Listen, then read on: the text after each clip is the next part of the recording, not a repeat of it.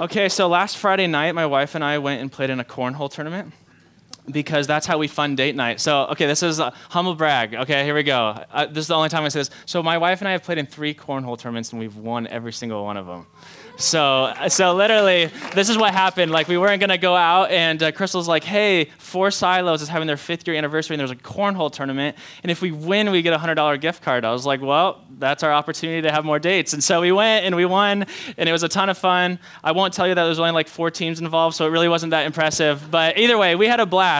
But what was so fascinating about that night is my wife and I were playing cards, and this guy just comes up. There's a ton of people there. And this guy just comes up to our table, and he's like, I like that you guys are playing cards. I was like, cool, thanks. Yeah, we love each other. Like, my wife's a huge game person, so we were playing golf. And so we were just having a good time. Little did I know that we'd be playing against this other guy in the semifinals. No, it was the finals, actually. The finals that ran out the cornhole tournament. So we get to the final round. I'm like, hey, funny seeing you again. And so we kind of like, super nice guy. We were chatting.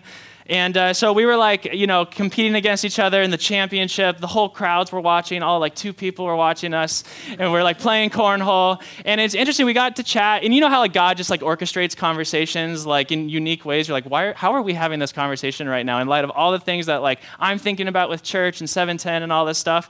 And he's talking to me, and he pretty much said like, yeah, I used to be a part of the church, but then I stopped being a part of it. And I was like, oh. Tell me more, and I'm like leaving the fact that like I'm a pastor and I'm a follower of Jesus aside for a second. I'm just trying to like get out of him. And he's like, one day I was like going to this church, and we kept going. I was a part of a recovery thing there.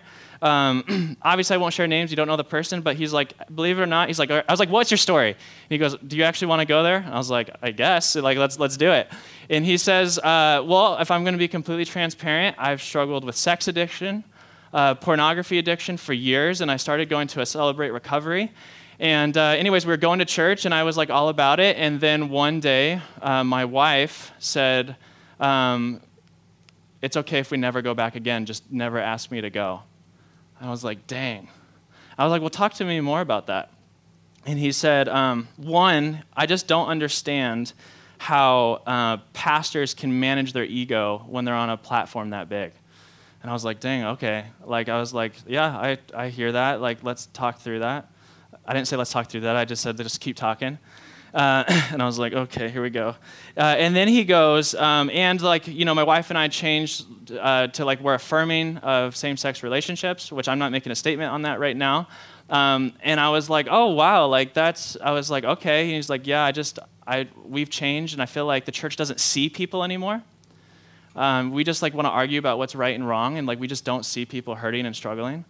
And I was like, okay. And then he said one other thing. And then of course, we finished the game, and he looks at me and he's like, so are you religious or something? And I was like, well, I'm actually a college and young adults pastor, and I'm really like resonating with some of the things that you're talking about. I said, because one, I was like, I'm doing a series right now literally on church hurt and like all the things that you're talking about right now. And I'm really sensitive to the sexuality conversation. I was like, because my brother's gay and he's married. And I was like, so like there's a lot there that I resonate with. And like, I'm not at that place where I agree with you theologically, but I have a lot of compassion and things that you're saying that I would love to talk through. So anyways, we go. He's like, all right, let's get together. So last Thursday we went and got coffee. And I was like, tell me your story. And I'm just telling you, he went into this story. And I was like, when he got into it, I was like, holy cow, this is messy. His story was messy. How the church that he was a part of handled his situation was messy. I mean, one of the things that he said is one of the elders at this church told because he was under church discipline for something that he was participating in his life, and he said, one of the pastors told me that he had the authority to send me to hell. And I was like, oh, okay. And I was just sitting there, and God's like, shut up, listen, and just love. And the reason I share that story is because I don't think I realized how disillusioned you can get when you've been hurt by the church. And maybe you realize that for you, like maybe like there's like a minor offense that you've experienced, or maybe it's just like the normal messiness of life, but like it just made me go like, I don't even know all the answers to his situations. There's so many things that I want to talk about, so many things I want to be like, I get what you're saying, but like I wanted to have all those conversations, but I just left going, I remember going home to my wife and going like, it was just so messy. And here's the thing, being a part of a family is just messy, is it not? There was this Eugene Peterson, who wrote the Message translation of the Bible. When he was talking about the mess of the church, he had this. He was writing about community, and he had this little section of his book that I just want to like share with you. And I really resonated with it. And you're gonna laugh and giggle, but it's true. He says, "We can no more be a Christian and have nothing to do with the church than we can be a person and not be in a family." For God never makes private, secret salvation deals with people. His relationships with us are personal, true, intimate, yes, but private, no. We are family in Christ, and when we become Christians, we are among brothers and sisters in faith, and I love this, no Christian is an only child. And then he goes on to say this, and this is where it gets funny. He goes, but of course, the fact that we are a family of faith does not mean that we are one big happy family. Amen? Okay, cool. The people we encounter as brothers and sisters are not always nice people. You go to church and you're like, why are they not nice? Because sometimes they're not nice. The people, so they're not always nice people. They do not stop being sinners the moment they begin believing in Christ. So often we think that we do, or we expect them to, each other. Some of them are cranky. That's like me past 8 p.m., so like, sorry if you get a cranky version of me at like 9 p.m. It's not intentional, but just it comes out sometimes. Some of them are dull, and if the truth must be spoken, are a drag. Are we resonating? Okay, but at the same time, our Lord tells us that they are brothers and sisters in faith. I love this. If God is my father, then this is my family. So the question is, and this is where we're going to launch from tonight, the question is not, am I going to be part of a faith? But how am I going to live in this community of faith? One of the questions that I want to put before you tonight is, listen, the family of God is not going to be messy. That's a given. It's when the mess hits, how are you going to respond? Let me just ask you a question. One of the best indicators of the ways that you'll know how you'll respond in the future to the mess is how you've responded in the past. The best predictor of your future is your past. So let me just ask you a question tonight. How have you so far, up to this point, handled the mess in the church? And what does it even look like to handle it in a way that honors Jesus? One of the things that I hear young adults say, and I'm just going to be honest, I've said it a lot, is like, hearing this, you talk to somebody like, why can't we just be a New Testament church? You're like, why can't we just go back to the early church in Acts where everybody was like on fire for Jesus? There was no problems, you know? And it's funny, like you guys hear that? It's like, why can't we just go back to being the type of church in the early years? You know, it was so good. And people try to like model their churches off of the book of Acts and all this stuff. And that's so good. There's so many good things there. But sometimes I sit back and go, I think sometimes we forget that the reason the New Testament letters exist is because Paul is writing to churches that are a mess and have problems. And so we sip our coffee, you know, get up in the morning, we have our tea, we get our comfy couch, and we're like, Galatians, do not bite and devour each other. Highlight that verse. You know, hey, stop sleeping with your mother-in-law, and then now the church is bragging. It's like, let's highlight that. You know, it's like Paul is writing to churches that are having extreme issues, that are having extreme hurt. Like if you are part of these churches, you would go, I want to go to a different church. These people don't get it. These people, what they say and what they live. And here's the thing. Here's why I love this. Paul is writing to these churches. He birthed a lot of them, humanly speaking. And what I love about Paul is his resilience. Here's one thing that's so fascinating. Paul doesn't give up on churches. He doesn't claim church hurt. Paul doesn't become cynical. Paul doesn't become skeptical. Paul doesn't become disillusioned with the church. And he's dealing with problems that are equal to, if not greater than, a lot of the things that we're experiencing today. And here's why, and here's the key, and then we'll launch into today's text. Paul had a vision of God that was bigger than the vision of the church. Do you understand what I mean by that? Paul's vision of what God was doing in the world through the church was bigger than just his vision for his church. So when things got messy, he could zoom out and go, I see what God is doing big picture, and I'm not going to get disillusioned. I'm experiencing hurt. Listen, 2 Corinthians was written to the Corinthian church because the Corinthian church rejected Paul, and he has to repair a relationship with them. There's all sorts of things going on, and he still moves towards them in wisdom and love. And so here's what we're going to do today. If you have your Bibles, open up to Galatians chapter 6.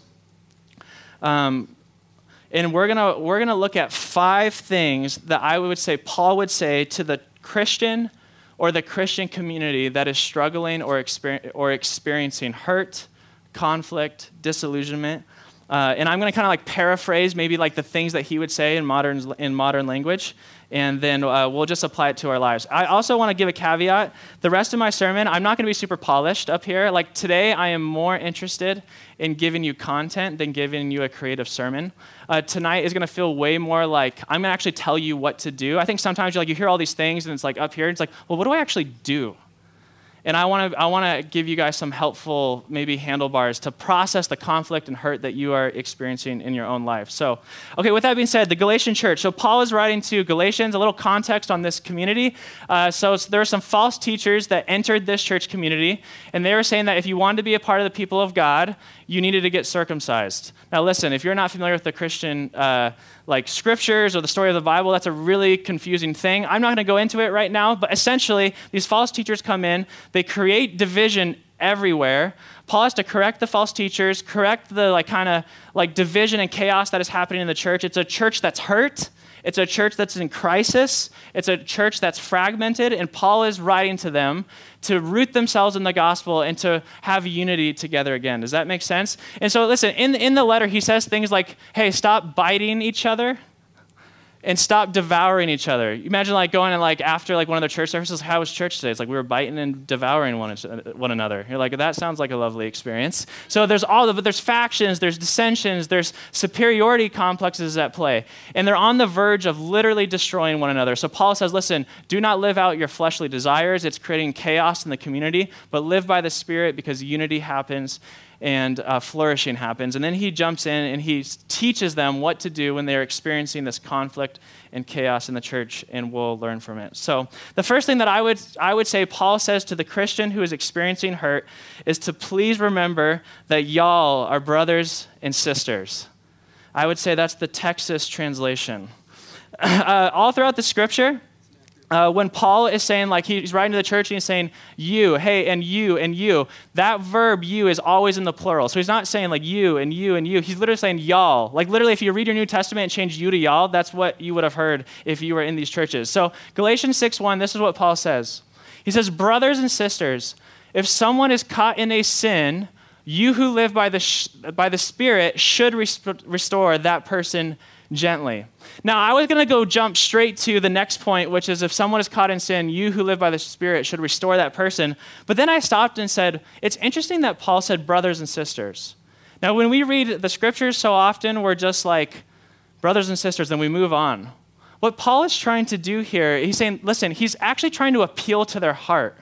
He's saying, listen, I'm about to talk about sin and conflict, and the first thing that I want you to know is that you're brothers and sisters. So Paul writes this letter, and he goes, brothers and sisters, don't you know that you're family? Don't you know that you're one? I know there's sin going on, but know that you're brothers and sisters. I was thinking about this, the power of appealing to somebody's relationship or union more than rational arguments. How many of you have grown up in a family, you have a sibling, and you're fighting with one another? So me and my brother Casey, believe it or not, every now and then we'd fight with each other when we grew up. And it's funny, we could be bickering, and I'm like, Dad, he did this and this, and Casey's like, well, Corey did this, and he always does this. And there's a moment in the conversation, in the fight, where my dad would say, guys, you're brothers. You're brothers. And there's something about, it's interesting, my dad didn't appeal to what was going on. He didn't appeal to hey, well, let's talk it out. His first thing was, don't you know your brothers and your sisters? There's something about that when you're experiencing hurt with somebody or conflict where you just need to go, hey, can we just zoom out for a second and go, you're brothers and sisters. You're brothers and sisters. Don't you know that you belong to each other? Isn't your union together greater than the bickering that you're experiencing? Isn't it greater just to give up maybe you winning? Because you're brothers and sisters. It's interesting. One of the only letters that it seems like Paul is not correcting an issue in his church is the book of Philippians. And you think he's trying not to correct anything, and then you realize he's actually trying to correct something. All throughout the letter, he's joyful. He's like, you partner with me. He's like, joy and joy and joy and joy. And then literally, this is hilarious. Put yourself in the story for a second. In the middle of the letter, he appeals to two female leaders in the church, and he says this. So think about this. This letter is read to a church community. Imagine being here, and you're all like, all right, I wonder what Paul's going to say. They open up like the scroll, and they start reading, and then Paul starts calling two leaders out in the middle of the whole community. Imagine like the awkwardness in the room. So he goes, now I appeal to Euodia and Syntyche. I can never pronounce her name. Syntyche. Moving on. I love this. He goes, please.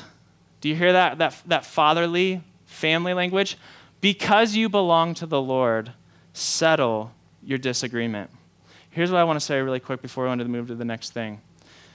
Knowing your sacred union together as brothers and sisters will soften your heart so that you can make allowance for each other's faults because you're brothers and sisters. The second thing, and this is where we're going to spend a lot of our message tonight, Paul says, handle hurt before hurt has a handle on your community. I want to say that again. Handle hurt or sin before hurt has a handle on your community. Look at verses 1 and 2. He says, brothers and sisters, if someone is caught in a sin, you who live by the Spirit should restore that person gently. Now, when he says you who live by the Spirit, he's not saying like there's Christians who like really have the Spirit and there's those that don't. What he's saying is, he's saying you who live by the Spirit. In other words, if you're a Christian, you have a responsibility to restore that person gently. You should restore that person in a spirit of gentleness. And the reason the person needs to have the Holy Spirit, because gentleness is one of the fruits of the Holy Spirit.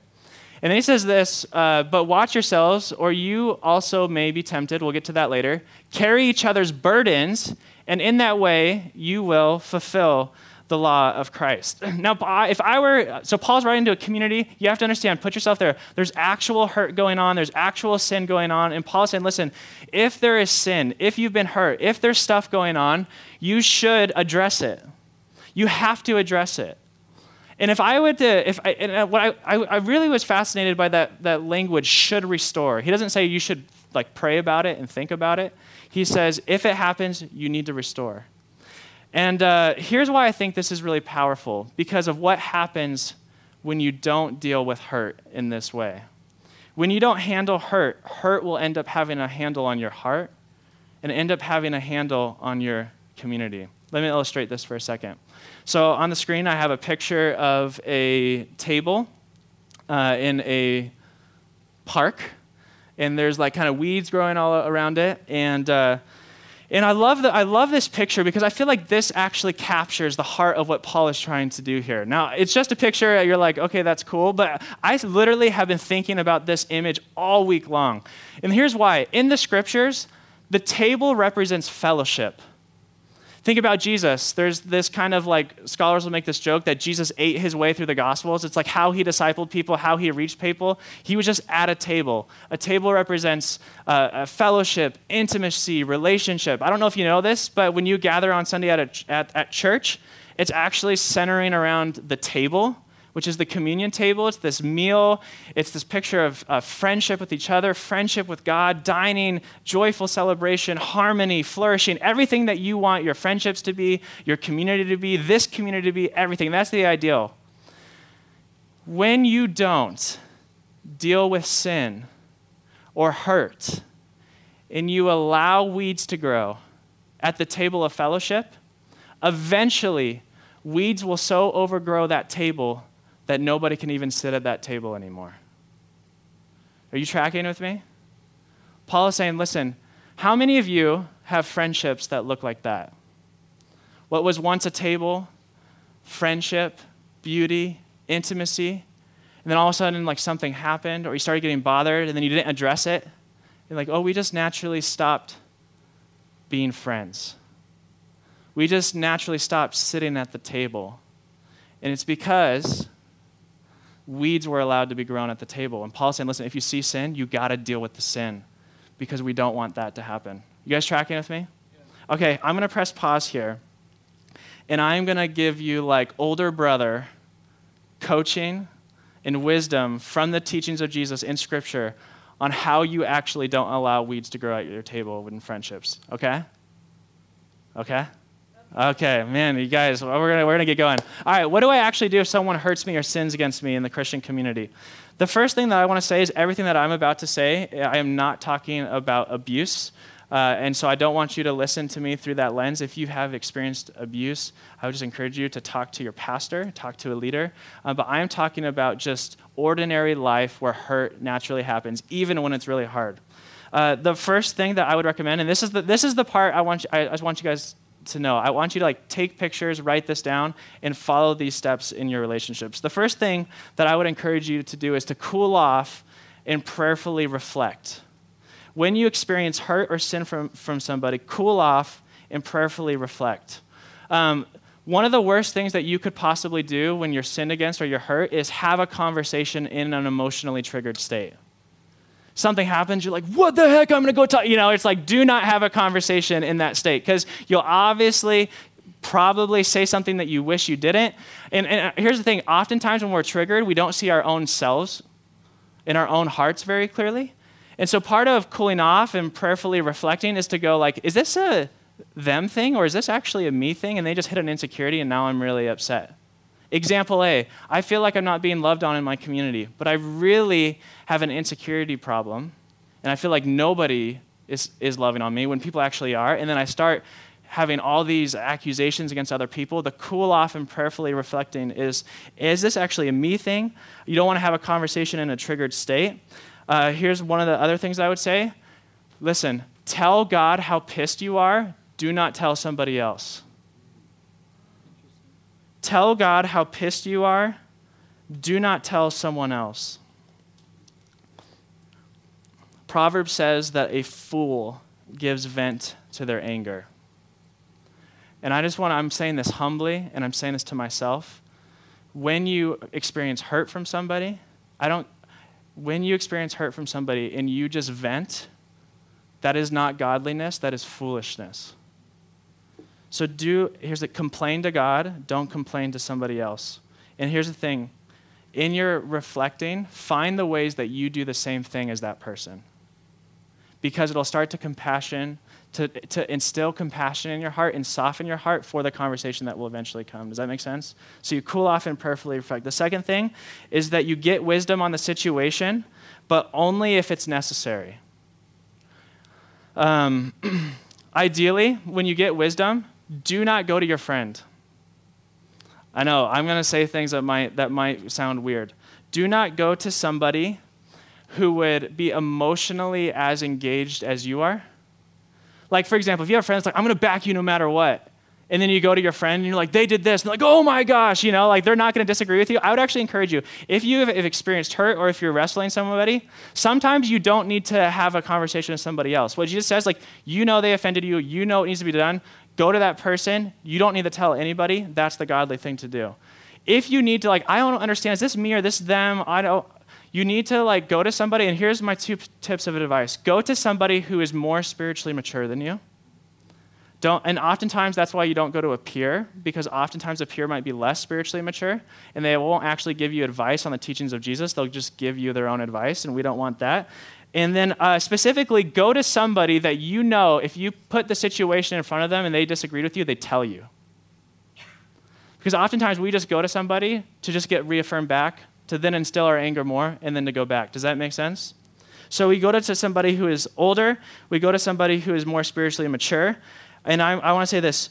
Do not go to another friend in the same friend group. Do not go to another friend in the same friend group. Let me give you an example. All right, here we go. Carson sins against me. I'm pissed. Nate's his best friend. We're all friends.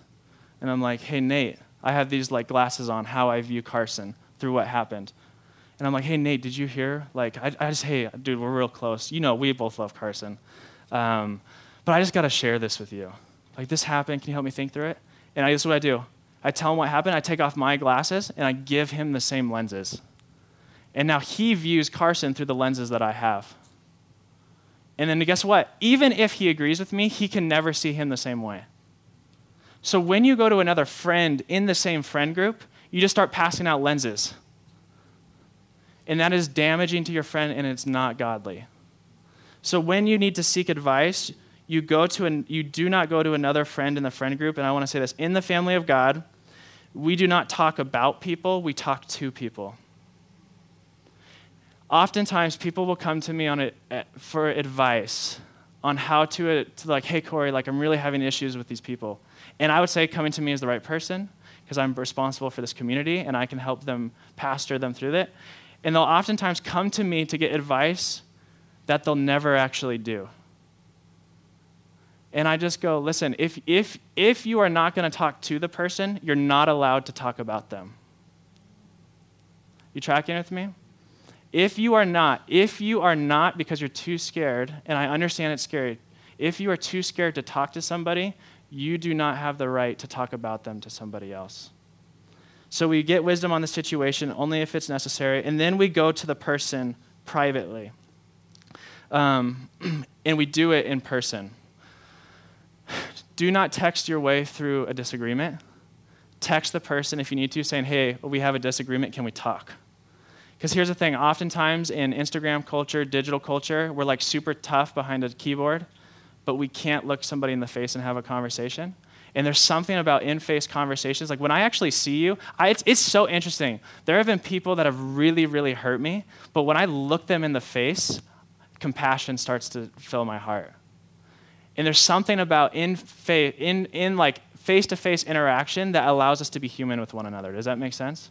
So you go to the person privately after you've cooled off, you've reflected, you get wisdom on the situation, but with somebody who's older and more mature. You don't go to another friend in the friend group, maybe even your friend, because might emotionally just agree with you. We don't talk about people. We talk to people. And then listen, when you go to the person, you share as honestly and as humbly as you can. This is one of the things that I would just really encourage you with is humility, radical honesty and radical humility can go together at the same time. You can look at somebody who's hurt you and go, Carson, sorry, you're my boy tonight, here we go. Carson, I just want you to know, like, this is what happened. You may not have realized that, but when you did that, it made me really mad at you. And I'm going to be gentle about that, but I just want you to know that really hurt. Oftentimes we're like, hey man, I just want you to know this happened. Oh, it doesn't good. It didn't even bother me. You haven't been sleeping the past 4 nights because you've been thinking about it. We go and we're as honest as we can. We're as humble as we can. And then Jesus says, if they repent, you've won your brother back. You've won your sister back. Talk about it no more and move forward. And if it goes south, that's when you get a leader involved or a pastor involved. Are you tracking with me? Okay. Typically, when I have thought through being honest with people and reconciling, it's just stopped there. But when I was thinking through this message and I was reading the passage, like Paul actually says something that is so interesting here that I don't think about this that often, is that you walk with the person through the full healing process of their sin. So when you are sinned against, or you see sin in somebody else, you have a responsibility to walk with that person. In the passage, you don't have to go back there, but it said carry each other's burdens. And we take that, you're like, carry each other's sadness burden and discouragement burden. And it's like, yes, yes, and yes. In context, Paul is talking about carrying their sin burden with them. Oftentimes, it's easy in the Christian community that we can act like the Good Samaritan, where like we see somebody on the road in sin, struggling, in death, and we like pass on by. We're like, oh my gosh, like there's something going on there, there's hurt going on there, but I'm just going to kind of pass on by. But Paul says we carry each other's burdens. That means like, listen, the idea of carrying each other's burdens, like think of like a load or something that's on your back, and like you get underneath that load with them and you walk with them through the process of healing. And Paul says, in doing this, we fulfill the law of Christ, and we know that because Christ carries our burdens, we carry our brothers and sisters' burdens too. Because Christ carried our burdens, we carried our brothers and sisters' burdens as well. You tracking? All right, part 2. If somebody sins, you restore the person gently. All right, so that's peer-to-peer relationships. What do you do when a pastor sins against you or hurts you. Right here, if I do something, if Dan Moon does something, Elder Dan over there, what do we do? All right, here's the first thing that you do. You do the same thing. You do the same thing. Oftentimes, guys, and I want to be as humble and as transparent as possible. If you have a relationship with your pastor, if you feel like you've had conversations where they're approachable, if you feel like, hey, I'm just really like reading into something like Corey's doing, or I actually feel like he like is in sin, or there's something that's like, you have a responsibility to do the same thing. Because pastors are humans too. You don't talk with other people about it and give them lenses. How many of you have damaged a pastor's reputation because you took your perceived hurt and just spread it like cancer in the community? Like, you see that? You see what he did? He always does this. Did you notice he does this? No, I didn't until now. Well, now I see. You know what I'm saying? And it's like this wildfire that just spreads. And what Jesus says is like the same process applies. You go to them and you talk to them.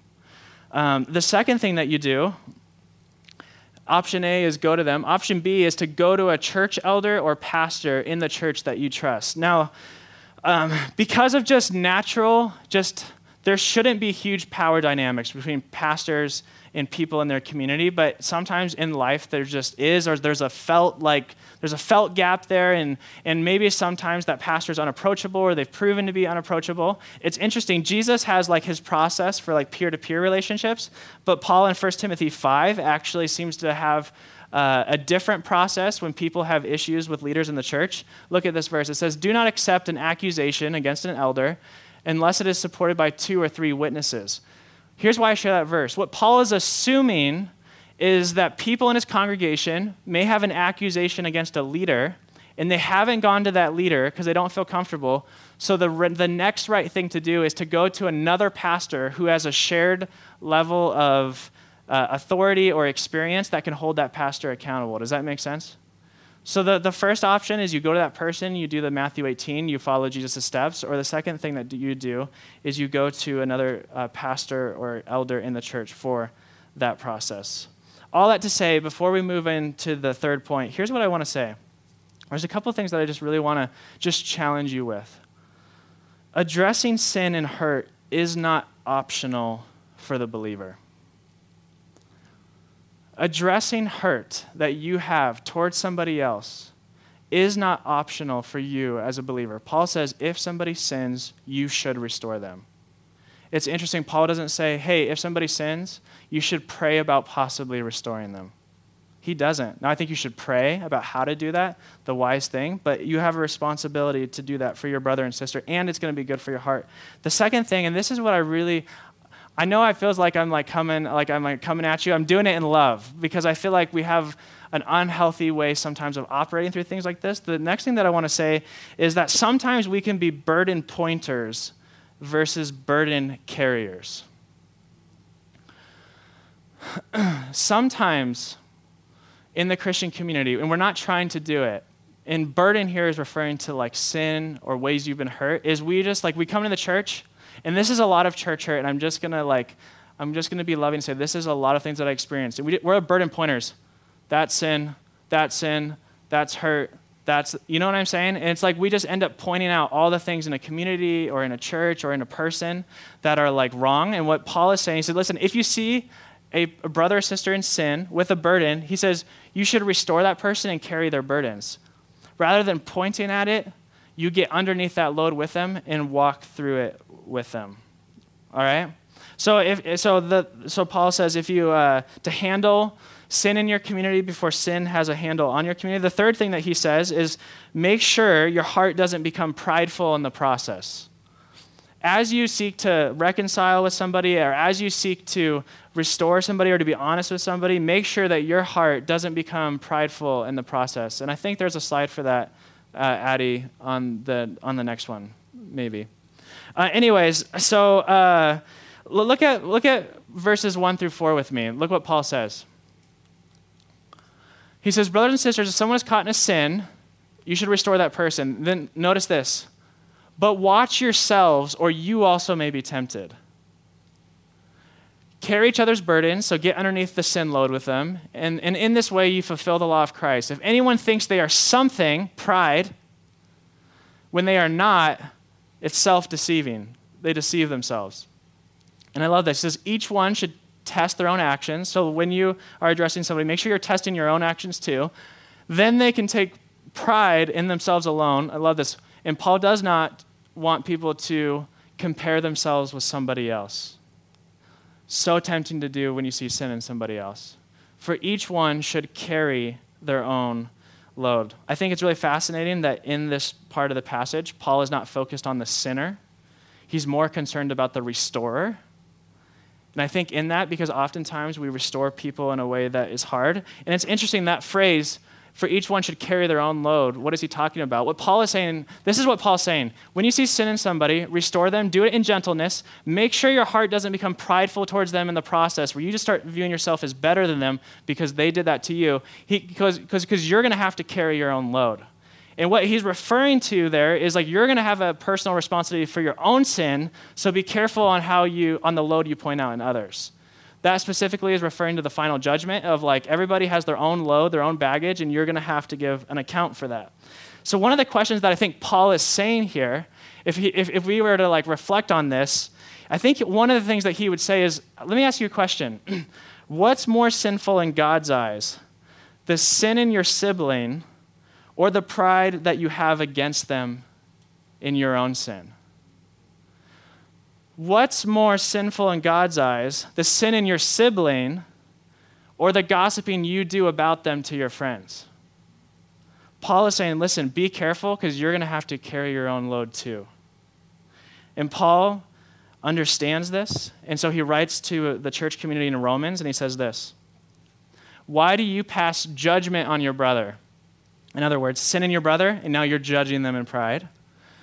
Or why do you despise your brother? You get that brotherly language of like, why? That's your family, you know? And he says this: for we will all stand before the judgment seat of God. So for Paul saying, like, don't be judgmental towards your sibling, because you're going to have to stand in judgment before God too. For it is written, as I live, says the Lord, every knee shall bow to me, and every tongue shall confess to God. And then I love this. So then each one of us will give an account of himself to God. Now listen, when I say things like this, you're like one of the responses that I had, and maybe some of the responses that I hear all the time, you're like, well, I'm just not gonna like be honest with my sibling. Like I'm not gonna judge at all in the good sense. It's like if I'm gonna have to give an account, if Paul's like, hey, don't become prideful, I just won't say anything, and I'm just gonna let them go. Here's the point. The point isn't for you to avoid judgment, but to have humble judgment. That's really important. Paul isn't saying, I want you to avoid judgment. He's just saying, I want you to have a humble judgment in gentleness. And here's why I know that we're supposed to judge each other as brothers and sisters. You ever hear that phrase, like, don't judge me? That's a big thing right now in our culture. Don't judge me. And I always go, well, we're supposed to judge each other. We're just supposed to do it humbly and gently. Here's why I know this. 1 Corinthians 5, 12 through 13. It's a crazy chapter in Corinthians, and Paul is talking to the church. He goes, what business is it of mine to judge those outside the church? In other words, Christians, you have no business judging the people in the world. They do not know God. And then I love this. Are you not to judge those inside the church? He's saying it's your responsibility to one another in love to carry their burdens and to judge them. Christian, I want to say this, brothers and sisters, you're responsible to judge each other in love. God will judge those outside, and the point is you judge those inside. Are you tracking with me? Jesus says this, Matthew 7. So that was Paul, Matthew 7. This is Jesus, Matthew 7, 1 through 5. Jesus says this: do not judge, or you too will be judged. And oftentimes we stop there, that's the teaching, not going to judge anybody. And then he goes this: why do you look at the speck of sawdust in your brother's eye and pay no attention to the plank in your own eye? How can you say to your brother, let me take the speck out of your eye, when all the time there is a plank in your own eye? He says, you hypocrite. This is interesting. First, take the plank out of your own eye. Do plank research. How am I doing the same thing? And then you will see clearly to remove the speck from your brother's eye. Jesus is saying, listen, do not judge. In other words, hey, don't judge in pride. Do some self-evaluation, cultivate some compassion and humility, And he goes, and then you will see clearly. So it's a sight issue. He goes, when you don't analyze yourself, you actually can't see straight. But when you actually do some self-reflection and prayerful reflection, Jesus goes, now you can see clear enough. Go take that plank out, that speck out. Are you tracking with me? So it's not a prohibition. Jesus isn't trying to get us to avoid judgment. He's trying to shape our attitude in it. He doesn't want an attitude of arrogance. He wants an attitude of humility. In my experience, there's typically two ways I think that can be unhelpful that we respond to conflict. The first is that there's a problem of arrogance, and that's that pride thing that Paul just warned about. And here's what I say. An arrogant heart forgets that Christ had to die for you just as much as he had to die for them. An arrogant heart forgets that Christ had to die and shed just as much blood for you as he did for them. And also, the arrogant heart also forgets that Christ loves them just as much as he loves you. Jesus deeply loves your brother and sister in Christ who has hurt you just as much as you. Doesn't mean he's justifying their sin, but he does love them because he died for them. See, the problem with avoidance, so there's like the arrogant side, like I'm just kind of like have an attitude towards you. And then there's the avoidant. This is my natural personality. It's like, oh, there's an issue. I'm going to, it's like, anybody do that, Sometimes I'll have conversations with my wife and like, hey, I think you like that. I think that deserves a conversation. And she's like, oh my gosh, like whatever that feeling, like the avoidance thing, but that is a thing. And I think oftentimes, be careful about this in your heart. Oftentimes we avoid dealing with conflict, and we do it by minimizing somebody else's sin. And how this plays out when I'm walking with people is they're like, yeah, what they did, it really wasn't a big deal, so I'm not going to have a conversation. And I'm like, so why are you talking to me about it? And I mean that in a humble sense, but it's like, and then they talk to that person about it. It's like, but it's not a big deal. And I'm like, hey, sin's a big deal. Don't use that as a way to avoid. Go and have the conversation. Our hearts can be creative like that. And here's another thing.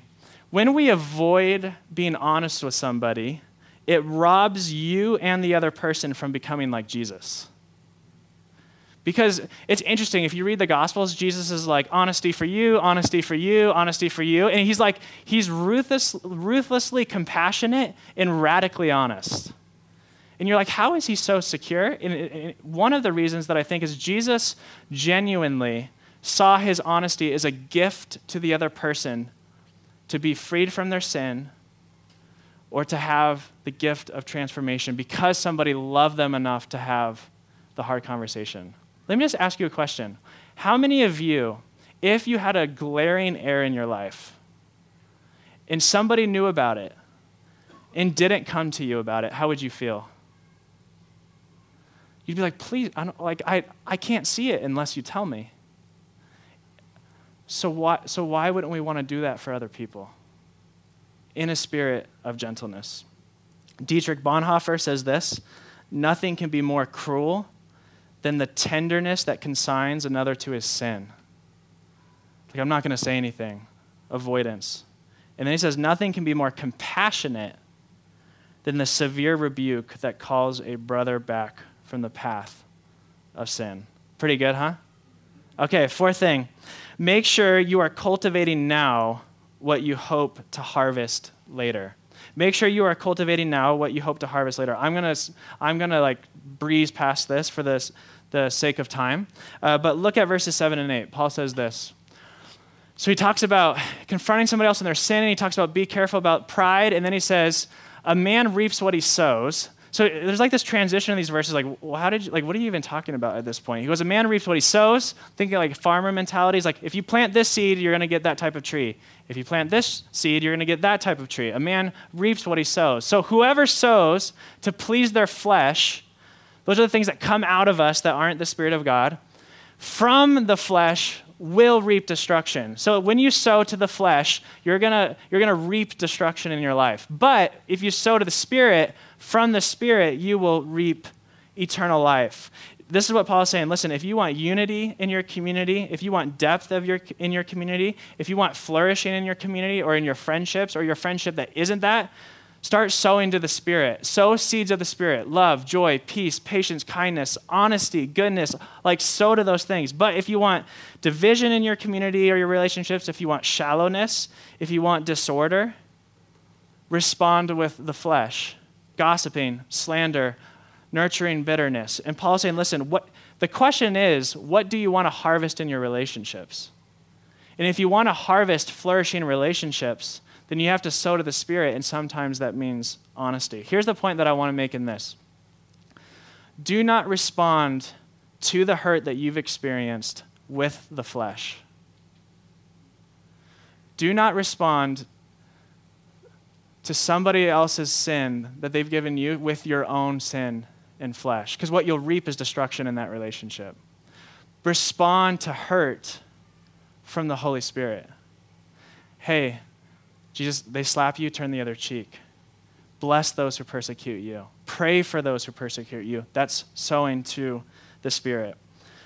Number 5, and we're gonna land the plane here because I need to end. Paul ends by saying this: keep going. The hope is in the harvest. Look at verses 8 and 9. He says this: let us not become weary in doing good, for at the proper time we will reap a harvest. I love this. So don't become weary. And let's just be honest, Paul has to tell people not to become weary because people are weary. So people, you in the room who are weary, this is what Paul would say to you. This is what God would say through his scriptures to you. Don't become weary in doing good. Keep up the hard work of sowing to the Spirit in your relationships. Keep doing the things that are good and that create order and flourishing and reconciliation. Let us not become weary in doing good, for at the proper time, not now, but at the proper time, you will reap a harvest in that, I promise. If we do not give up. He's saying, listen, when you're tired, when I'm on a long run and I'm at the end and I'm weary, what do I want to do? I want to stop running. And Paul is saying, listen, do the hard work, don't give up. Therefore, as we have the opportunity, let us do good to all people, especially to those who belong to the family of believers. Adrian Cassian, when he was talking about this is what he says. He says, Paul urges the Galatians to practice the Spirit-guided life without breaks or time off. They should do good whenever there is an opportunity. Special attention should be devoted to the family of faith, serving those intimately who are closest to us. Wait, sorry, I read that wrong. Serving those who are closest to us is sometimes the most difficult. Often, is this not true? Those closest to us know our faults and mistakes intimately.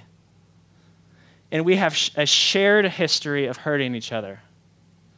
So it is crucial to follow the Spirit's guidance rather than find excuses for not acting. That's the avoidance mentality. But only if we rely on the power of the Spirit will we overcome our negative feelings, our weariness, and laziness, and not grow weary in doing what is right. This is why I love that Paul used the illustration of sowing and reaping when he talks about this topic. And what he's saying is, listen, I want you to have a farmer mentality. Say, I'm a farmer. Paul wants you to have a farmer mentality in the family of God. Here's the thing I know about farming. It's slow. I haven't farmed a lot in my day, but here's what I know. Do I look like a farmer? No, okay. It's slow. It's really hard work, but it has a really sweet payoff later. Paul is not saying, hey, if you do this, it's all going to be better right now. He's saying, no, have a farmer mentality. Pull out the weeds. Don't let weeds grow at the table. Start pulling out the weeds. It's slow, it's hard work, but it has a really sweet payoff. Listen, in the family of God, you have to have an oven mentality and not a microwave mentality. It's simple, but it's true. Don't click 30 seconds. This is what I do. I pour my coffee, I put it in the microwave, 30 seconds, and I'm ready to go. The church is not like that. It's slow, it's hard work, it's sowing to the Spirit, it's love, it's like persevering in community for a year, like cultivating friendships. You're working, you're sowing, and eventually the payoff will be sweet. And what he says, if you don't give up. If you don't give up. So guys, I just want to encourage you tonight. I don't know where you need a farmer mentality.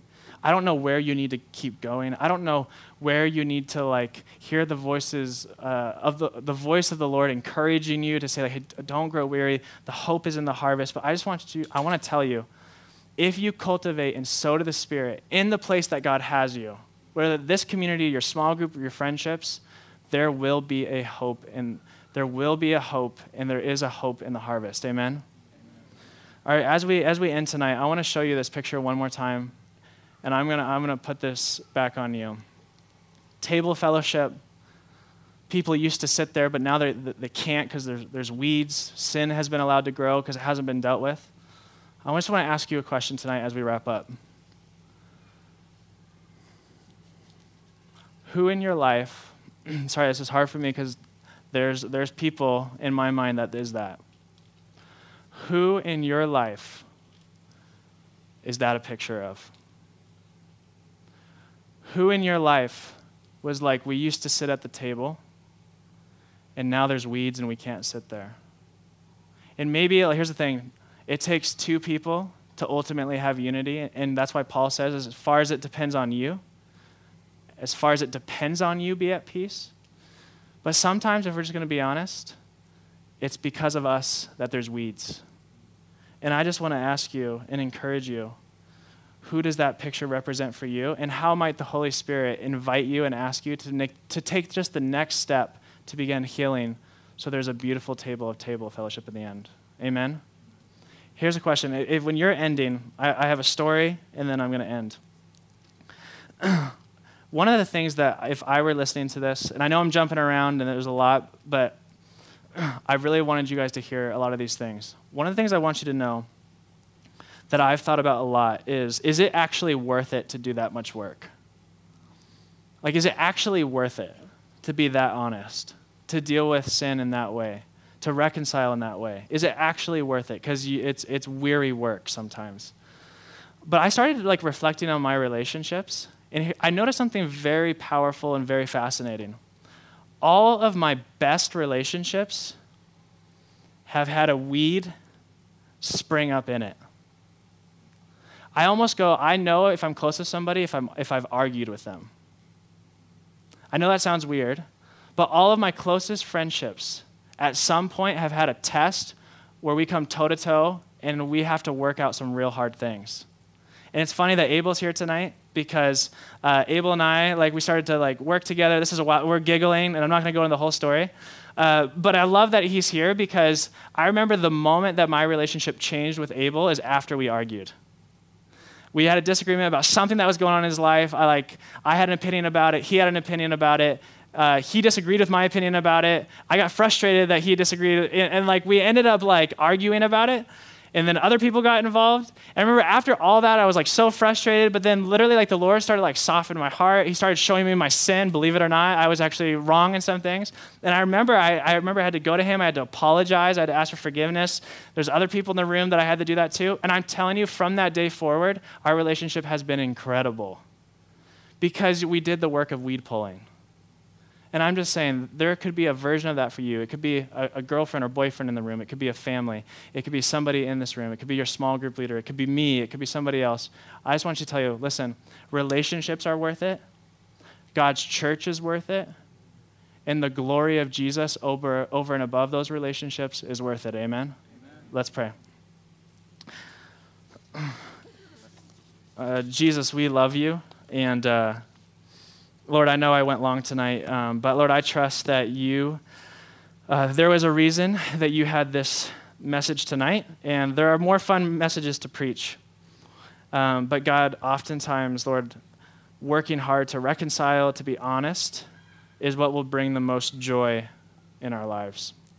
And so, God, I just pray that you would apply your word tonight in the way that you see fit. God, I pray that you would cultivate humility in our hearts. God, I pray that you would give us humility to reflect on our own sin and look just honestly at our hearts and go, Lord, where am I just off and I need your healing? Lord, I also pray that you would give us bravery. Lord, if there is somebody that we need to have a conversation with, God, I pray that we would not avoid that. But God, I pray that in humility, we would step towards that relationship or that person in love, and that we would give honesty, knowing that you are with us, and Lord, that you want reconciliation even more than we do. So Jesus, we love you, we worship you, and we praise your name. Amen. Listen, I know tonight a topic like this is heavy, and I just want to say we're going to sing a couple of songs, and then we're gonna leave tonight. But if you need prayer, and maybe this is like stirring something in you, or you just need courage, or you just need some sort of prayer, Jade and I are going to be at the back, and we just want to pray for you and just ask the Holy Spirit to fill you in a fresh way. But with that being said, let's stand, let's sing, and let's worship our Lord because He is worthy of worship. And let's love each other. Lord, I pray that you'd be honored tonight. You are worthy of all of our praise. Lord, heal us. Fixate our eyes on Jesus. Produce a beautiful harvest in this community. And I pray this in the name of Jesus. Amen.